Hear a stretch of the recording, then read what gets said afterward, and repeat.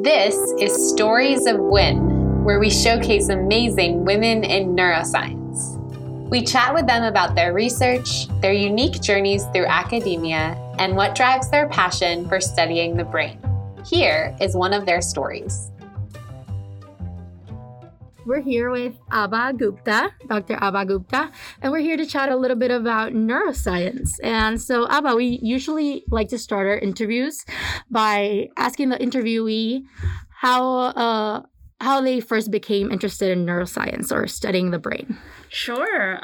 So I have to go way back to college, which I actually attended Yale for that. I'm from Philly, and I've been making this circle between Philly and New Haven for some reason. But anyway, so way back then, I took a year-long artificial intelligence class, which I'm not going to say how many years back it'll date me, but that was before it became such a hot topic, I think. And it was a programming class, and I was just so fascinated by what we were covering in that class, especially human decision-making and how to represent that in, code. And that actually is what got me interested in neuroscience. I hadn't taken a neuroscience class in college, but it was really that computer science class that got me very interested in neuroscience, and specifically cognitive neuroscience. So just the process of thinking and cognition and all that. So that was the initial spark. Okay. I went on to do an MD PhD program at the University of Pennsylvania, and I was looking for a thesis lab. And so I was kind of visiting various professors, thinking I wanted to do something in maybe the biological basis of psychiatry, because obviously psychiatric disorders can affect cognition.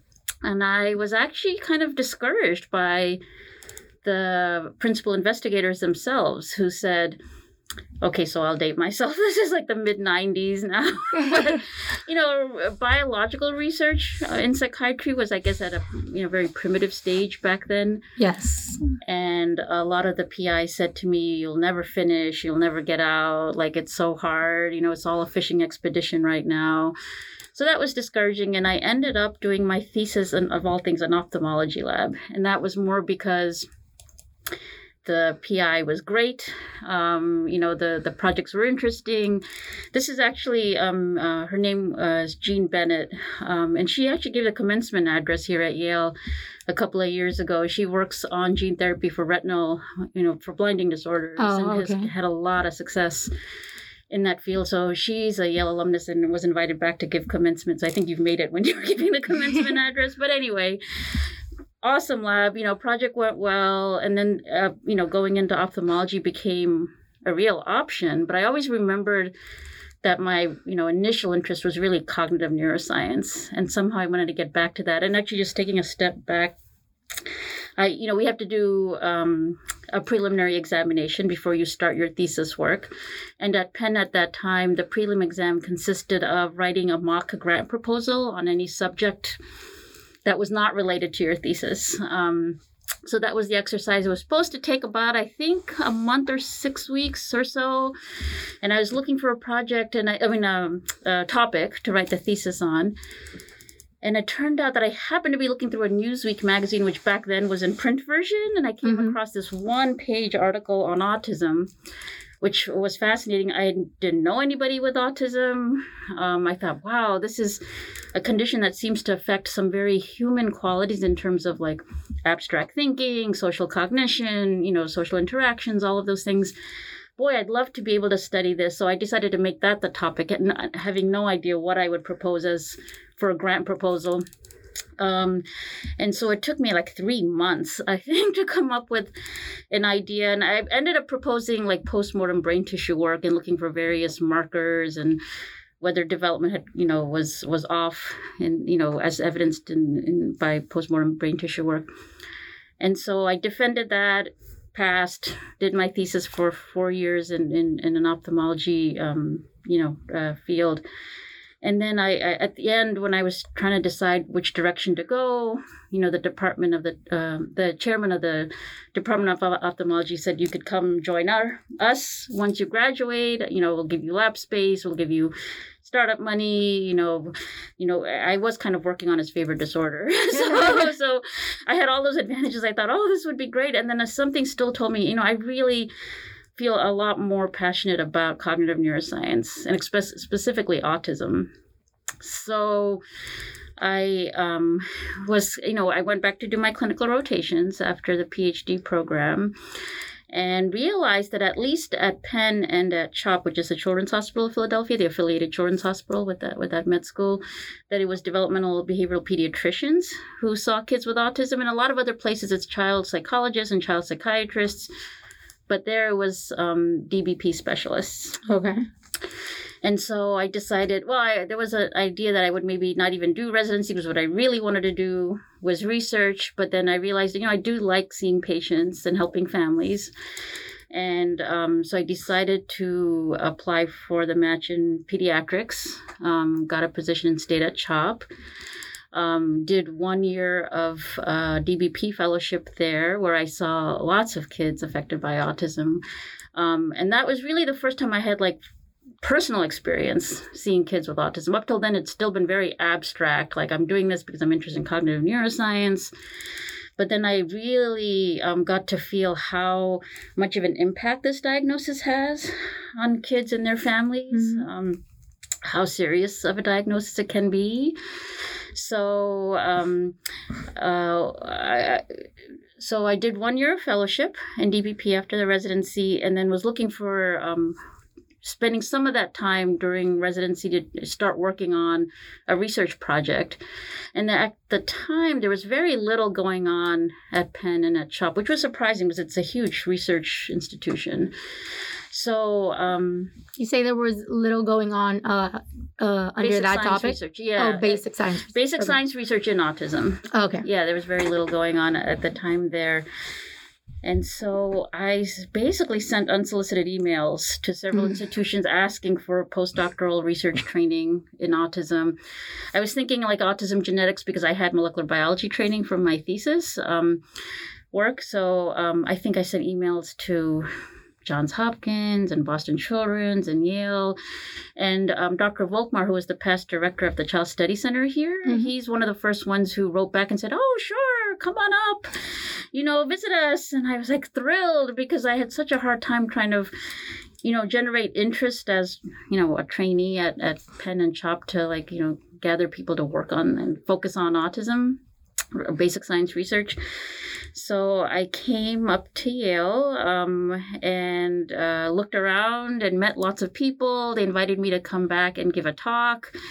So I did that. And there was one spot left in their T32 training program available. And I applied and was able to get it. So I actually transferred my fellowship training from CHOP to Yale just to pursue my interest in autism.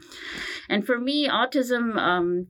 So yes, I can see the human impact, but what started it all off was just my deep interest in cognitive neuroscience and social cognition and studying a condition again that affects things like abstract thought and then social interactions, which I just find so intriguing from a science perspective.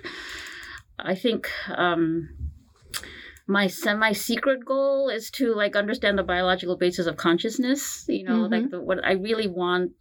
Or inspired by answering one of those, or tackling, not answering, tackling one of those big questions of life, How did the universe originate? Is there life in outer space? What's consciousness? I think that's one of those big questions that inspires me. And so for me, studying autism is a way of approaching that question about consciousness.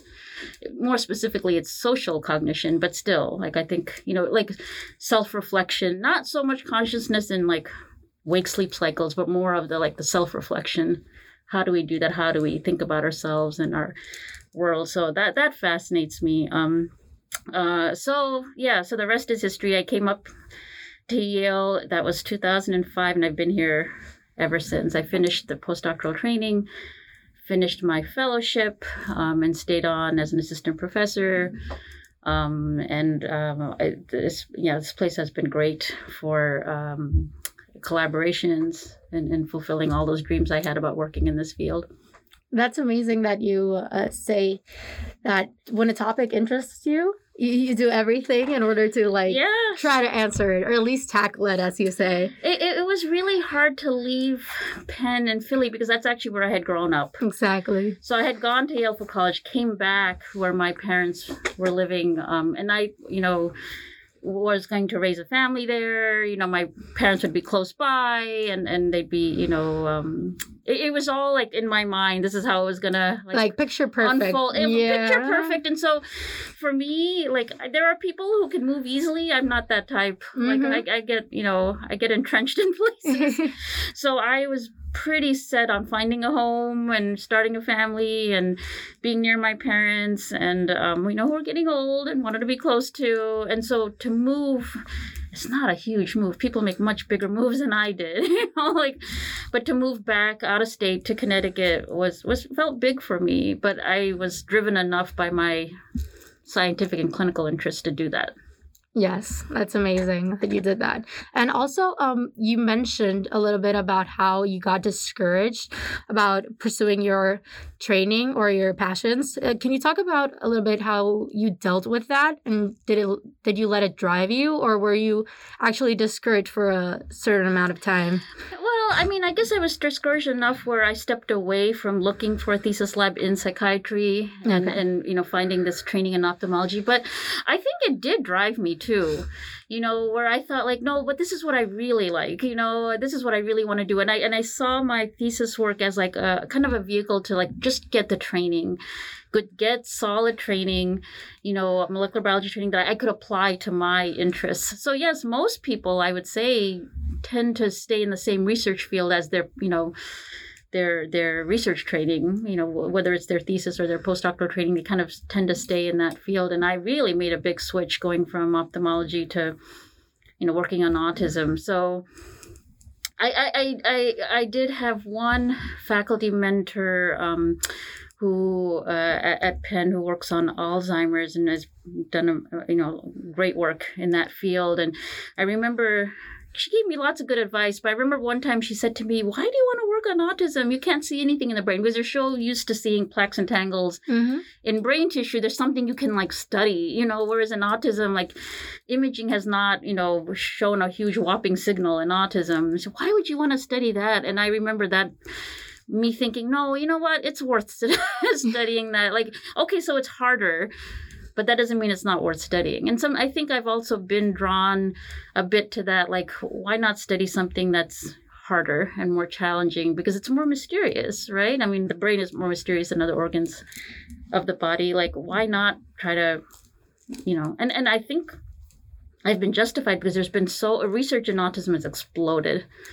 So it's a good thing that people are not turned off by the fact that it is, such a mystery and so messy, and it's not a straightforward Mendelian disorder or something that you can see easily in the brain, that it's obviously worth pursuing research in this field. And doing a little bit of research on you, I saw that you have a lot of ongoing projects and already published papers regarding how not only the genetics of autism, but the parenting stress and how it affects the autism diagnosis. Can you talk to us a little bit about that? It was very interesting when I saw it. Sure, yeah. I can't really take too much credit for that because it was the scholarly project for one of our fellows in developmental behavioral pediatrics. He chose that topic to look at stress in parenting, and I was on his committee and helped, with the analysis and helped, editing the paper.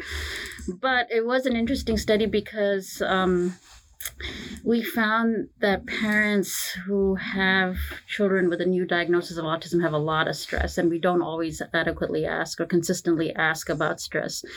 We're sometimes so focused on the diagnosis and what's next for the child, which is important, getting those services in place. But sometimes we forget about how much stress that can cause, not just parents, but also siblings in the family, because the child with special needs takes so much attention.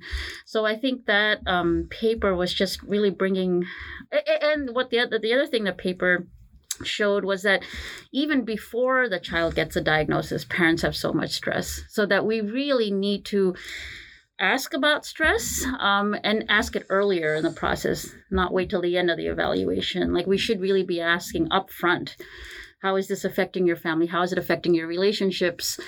Because it can be so stressful for parents. There is a higher divorce rate because of that stress when you have a child with autism. So we were trying to show in that paper that we all, as clinicians, have to be very wary of this. Sometimes it gets kind of shunted to the side, and it needs to be more prominent in our thinking, is to think about the other family members and how the diagnosis is going to affect them, not just the child with autism. Yes, it's good that you have that perspective from a physician, since you're able to see the actual patients and their families, and that gives you like a broader view of so valuable. It really informs my research. So I'm not saying everyone out there needs to do an MD PhD program, but I have to say it's been a big advantage to me, and I always strongly encourage anyone who comes through my lab, students or research assistants, whoever they are, is to just come shadow me in clinic and just see what you're working for, because it's really easy to get bogged down in research, pipetting from one tube to the next, for hours, and like sitting on a lab stool or staring at data on your computer. And sometimes you kind of lose perspective on why you're doing this, and being able to see the patients that you're trying to help and how hard it is on those families and those children, it really is inspiring. And so, especially I would say for the non-MDs in my lab, I encourage them to come see. I mean, it's been harder now because of the pandemic, and we've been so restricted in who's allowed to actually come into the clinic. But before the pandemic, I did that all the time. I'd had trainees come all the time and watch what an autism evaluation looks like if the parents obviously give permission for them to be there. I'd always invite them to see one of these evaluations. And it really does make an impression, really does kind of, re-inspire. That's amazing. And you are part of the diagnostics clinic over here. How is it running a diagnostics clinic with all that parenting stress? I can imagine you're sometimes fully booked for the year or 2 years. Yeah, definitely. But it quite a few months. Yeah. Which parameters or which things you normally ask parents when in an evaluation, and how do you implement that in your research too?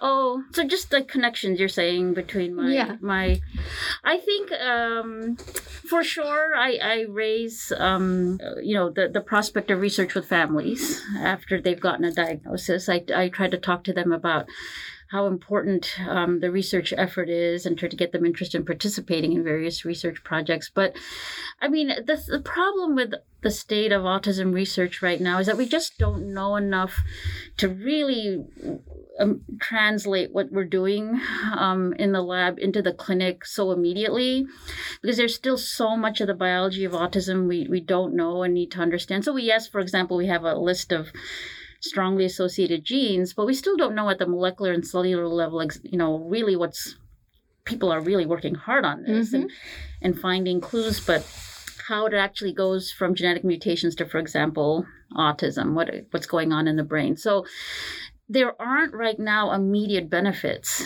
from research for these families. I mean, these parents, I see young kids are like 2-3 years old, and what they're worried about is toilet training their children. They're worried about how to get them out the door because they have so much rigidity or, difficulty with transitions. I mean, they're looking for practical help. Their child is not, communicating their needs and wants. So for me to talk about research and, oh, yes, you should, do genetics so we can find what mutate. And what is that? How does that help?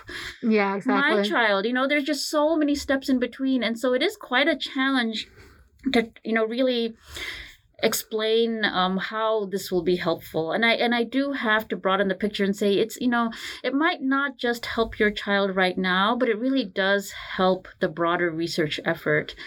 And we are so dedicated to understanding autism and identifying potential targets for treatment that the only way we're going to get there is by families like you who agree to participate and help us understand, the neurobiology of autism. So it can be a hard sell sometimes, and you have to develop a close relationship with parents to be able to bring this up and say, why is this a good thing to do? So I do make an effort to do that in my clinic. But, it comes after addressing all of their immediate concerns. Mm-hmm. I mean, one of the specific things, if you're asking, that I do in clinic in relation to my research is I have a big interest in regression.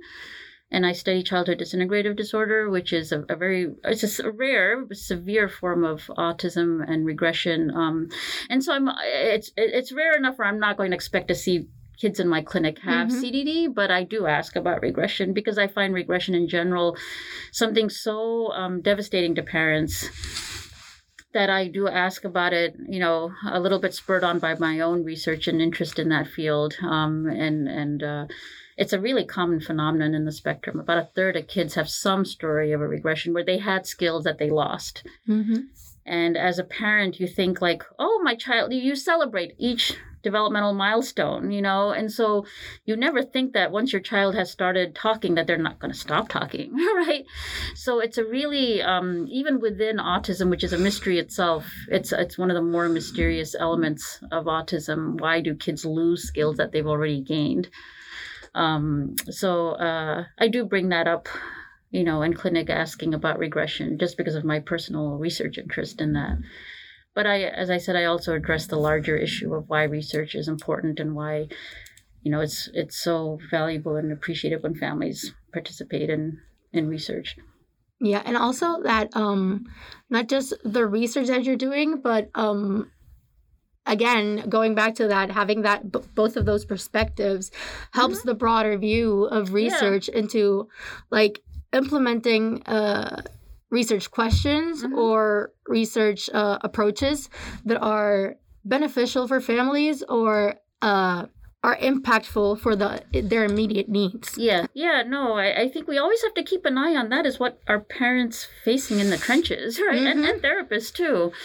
Like what's going on immediately, because if you don't, try to help and address those things, then everything else just seems so academic.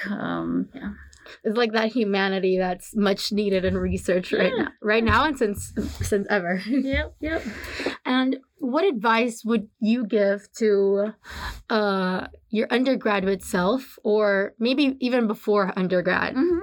I think the most important thing, which I ended up doing, and I would tell any young student, is it sounds like such a cliche, but you do have to follow what you're most interested in, because research does not have immediate rewards. It takes a long time. It's a long and hard slog. And there's going to be so much roller coaster activity going, highs and lows, a lot of lows in research.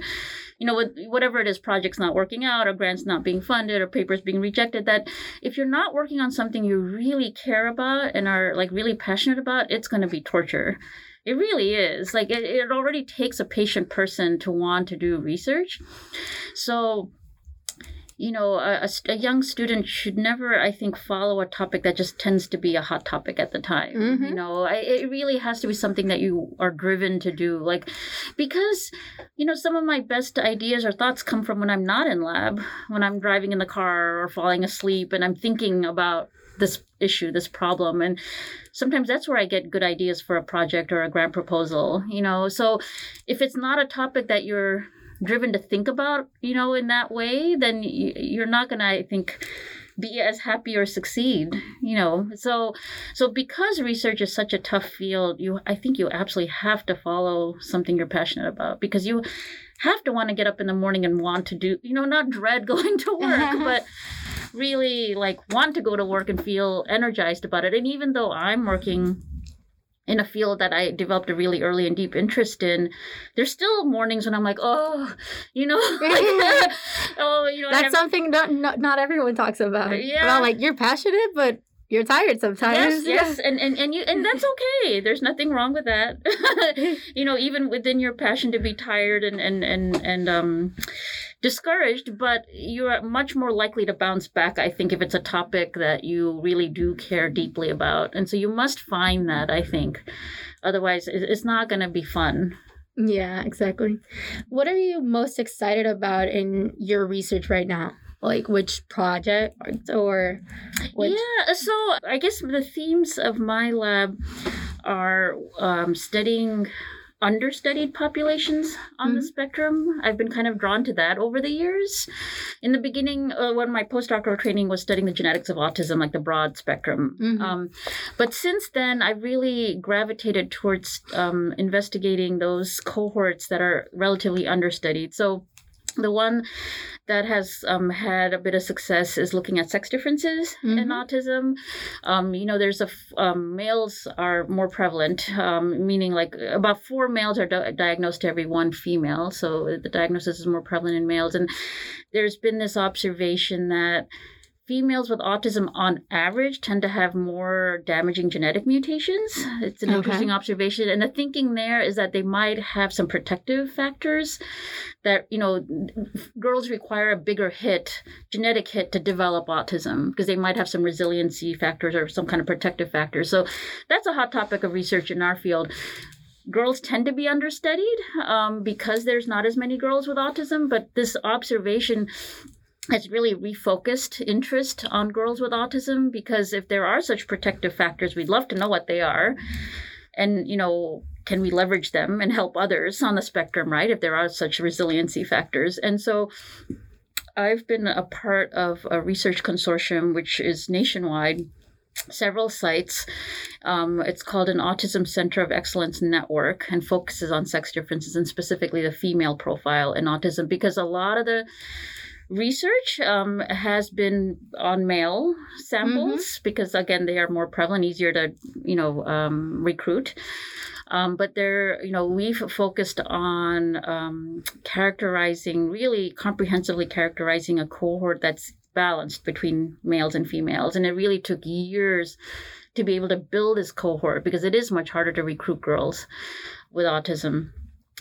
So we were able to write the first big paper looking at the neurogenetic basis of female autism, which came out last year. It's gained a lot of attention, which is great because females with autism need attention. They've been understudied. And so I've been really excited. So one being that they're an understudied cohort, which, as I said, I've gravitated towards studying. And also, it really was truly a multimodal effort, and I'm most excited by those. So there are definitely people, and we need them, who do kind of straight up gene hunting, looking for genetic mutations in autism or other, conditions. What I've gravitated toward is doing more multidisciplinary work. So, like, for example, collaborating with my colleagues who do neuroimaging or do eye tracking and these other modalities, because what we're finding is that when you look for convergence between very different data sets, like, for example, genetics and imaging, and you kind of like land on certain brain regions, that might be responsible for a condition like autism, you have so much more confidence in your results because you've now combined 2 very different platforms, right, to come up with that result. So that's, so it looks pretty good that we're going to be renewed for another 5 years. This project has been going on for 10 years now. Wow. And so this summer, we should be able to, we haven't gotten the official letter yet, so I don't want to jump the gun, but all the signs point to that we will be working on this for another at least 5 years. And we've also, so we will still do a multidisciplinary work in terms of, like, my lab will be leading up the genetics analysis for these study subjects. I have neuroimaging collaborators. But one of the new things we're doing this time around is really really focusing in on individuals who are misdiagnosed or late diagnosed. Okay. Because there are plenty of those. They tend to be women because, again, it's under-recognized in women, autism is. And so we want to understand better the biology of those individuals. Like, why do they have this, long diagnostic journey where they might have several misdiagnoses, they're late diagnosed, because it really has an impact on their lives. Not being able to get services and therapies in a timely fashion can really wreak havoc on their mental health. And so I'm really excited to continue to be part of this ACE network, focusing on the female profile. And then, so that's the one I'm most, that's been, I think, the most successful so far. I have another project that has been a struggle. Okay. So I don't know if you want me to talk about that one. So I would actually call it, my favorite project. Not supposed to have a favorite child, right?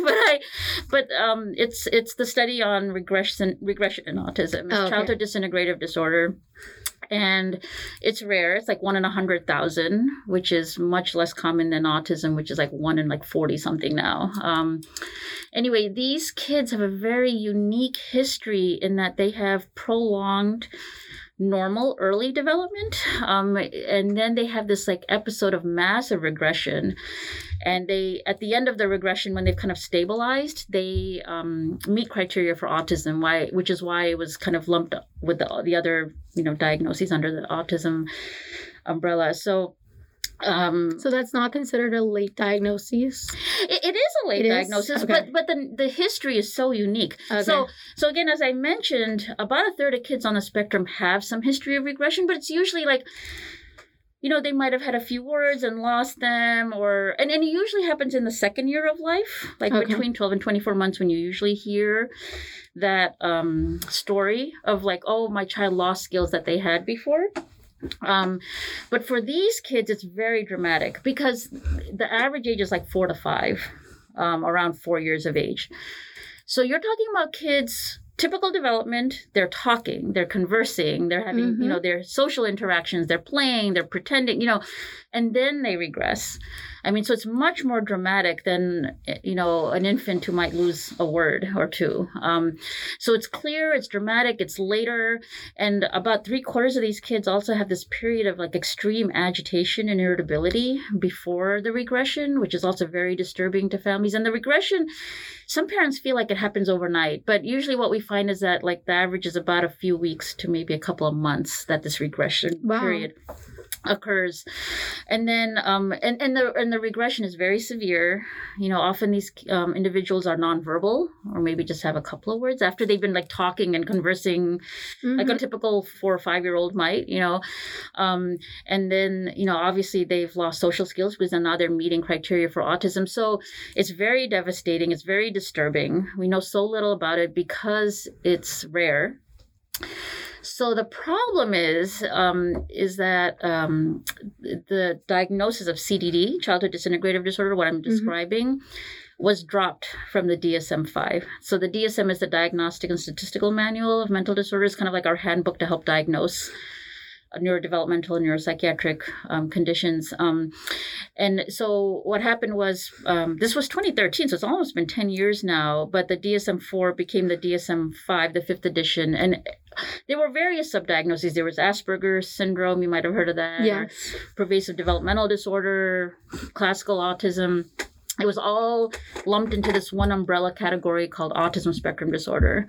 And there was a lot of controversy behind that decision. The rationale was that we don't know, or at least one of the rationale was we don't know enough about autism on the biological level to really parse out accurately these various subdiagnoses. And experts in the field often agreed with one another about whether someone was on the spectrum or not, but not necessarily whether someone had high-functioning autism versus Asperger's versus PDD-NOS. So the thought was to simplify things, that everything would be under this one big umbrella term. The problem, I think, has been is that because it is such a broad spectrum with so much clinical variability that we've lost a lot of information by doing that. And yes, you can describe further saying, a child has autism spectrum disorder with intellectual disability or some of these other parameters, but still CDD got dropped so it doesn't, it doesn't appear in the DSM-5. Oh, wow. So we already have a disorder that's rare, that most clinicians have not seen for themselves. And now it's not even in the DSM. And so trainees, for example, they're not even studying it or know that it exists. And, so our argument, and so this happened in the middle of our project. And we thought, and again, another multimodal analysis. So some of the same collaborators I was working with on the female profile of autism, we were also working together to do genetics and imaging work in these kids with CDD. So it turns out that even though it's so rare, Yale has probably the largest cohort in the world of these kids because Dr. Volkmar had developed this expertise in seeing these kids, and he would just get referrals from around the world. Oh, wow. Literally from around the world, Australia, Saudi Arabia, Argentina, these kids would come to the Child Study Center to be seen and evaluated. And so when the diagnosis got dropped from the DSM-5, people just lost awareness of it. And, our purpose is not to overturn the classification system, but what we realized was when it got dropped that it really made publishing on this and funding it really difficult, become really challenging. So there were agencies that were like, why are you looking at this? If it's already been dropped. It's no longer a diagnosis. And we're thinking, well, the families haven't disappeared. Maybe the label disappeared, but the families haven't disappeared. We know them.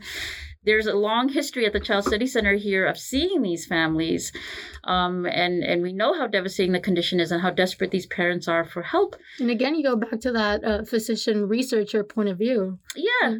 I mean, so I would say I've gotten to know some of these families really well. Over time, I've kept in good touch with them. I text them. I hear about how their children are doing. And they're, sending me emails saying, what have you learned? Have you, learned anything? And it's so frustrating to me to how slow that research has become, because we've had so many grants turned down looking at this, and we've tried to spin it saying, well, it's about regression, forget about the label, and it just have not been able to get through that barrier. Fortunately, the Simons Foundation, which is the largest private funder of autism research here, is the only agency that's kept this alive. And that, after years of not being able to do anything on this project, we did publish one paper from pilot funding from the Simons Foundation, and then we just kind of were dead in the water for a long time. But I went back to the Simons Foundation and said, listen, I just can't find funding for this. Would you still be interested in picking this up again? And thankfully they were. So we got a grant to basically recruit another 50 families affected by CDD. So our initial paper was about 15 families. And so we are in the middle of this project recruiting these families. And what I see it is my chance to prove to the larger research community that this cohort does exist. They're very unique and they are worthy of study, intense investigation. They're not just part of the broader spectrum. There's something different about them. And that's what our our initial paper showed, was that at the genetic, at the neuroimaging, at the eye tracking level, they are different. There might be different neurobiological underpinnings to CDD versus the broader other forms of autism. And that's why it's worth studying, because it might mean different treatments. It might mean different ways of diagnosing these kids. So that's been a struggle, because I was never faced with that challenge of having a project, having so many grants turned down for a particular project. And it became very discouraging to the point where I thought, am I a good scientist? And is there something wrong with me? Why can't everyone else understand how important it is to look at this? So I think that's been my research career low point, is trying to fund that project. Low, but maybe it will be turning into a high point later on, hopefully. Yeah. Well, yeah, I hope so. For the families, not just for Of course, yeah, because to me, I mean, I can't imagine what these parents go through, but for me it's frustrating when I get these emails and I have to say, I don't have anything new to tell you, and then meanwhile their children are growing up, and some of these children are now in their 20s and they're very disabled. As I said, they tend to be nonverbal. They tend to have significant intellectual disability, and no one understands what's going on. And some of them end up in institutions because they just can't be handled. They're just so, impaired. And during those moments of underestimating your science, not your science career, but your science capacity, maybe. Am I a good scientist or anything? What drives you is the families themselves, right? Definitely. I have had plenty of senior research people tell me you need to drop this because it's a career killer. You're committing suicide by trying to pursue this, and the reason why I haven't done that is because of the families. Because as I said, I've gotten to know some of them so well over the years. And so I feel like if I drop this, and I think we're about the only group in the world studying the neurogenetic basis of this condition. If we drop it, then where else will they go? Who else will pick this up? So I'm really driven by the relationship I've developed with some of these families affected by CDD. And I just can't imagine saying, I'm closing up shop. I'm sorry. You'll have to find something else. Like, I just can't imagine doing that. So it's not my only project. If it had been my only project, then yes, I would be out of a job, right? But it is my favorite project because of the relationships I've developed. And I really feel so driven to want to help them, which is what's kept this project going.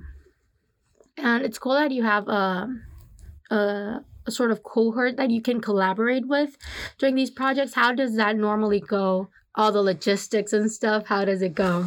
Well, so right now, the current project where we're just recruiting this cohort, it's all remote, which is okay. It started right before the pandemic started. So that was very fortunate that it wasn't dependent on families flying into New Haven for a clinical evaluation. That's something I would love to do. That was the initial proposal to the Simons Foundation, was to fly these families in from all over the place and then do imaging, genetics, eye tracking, various studies. But we were only funded to kind of do part of that. And because I think people want us to prove that this cohort exists before they will fund the rest of it, meaning like the imaging, the genetics, etc.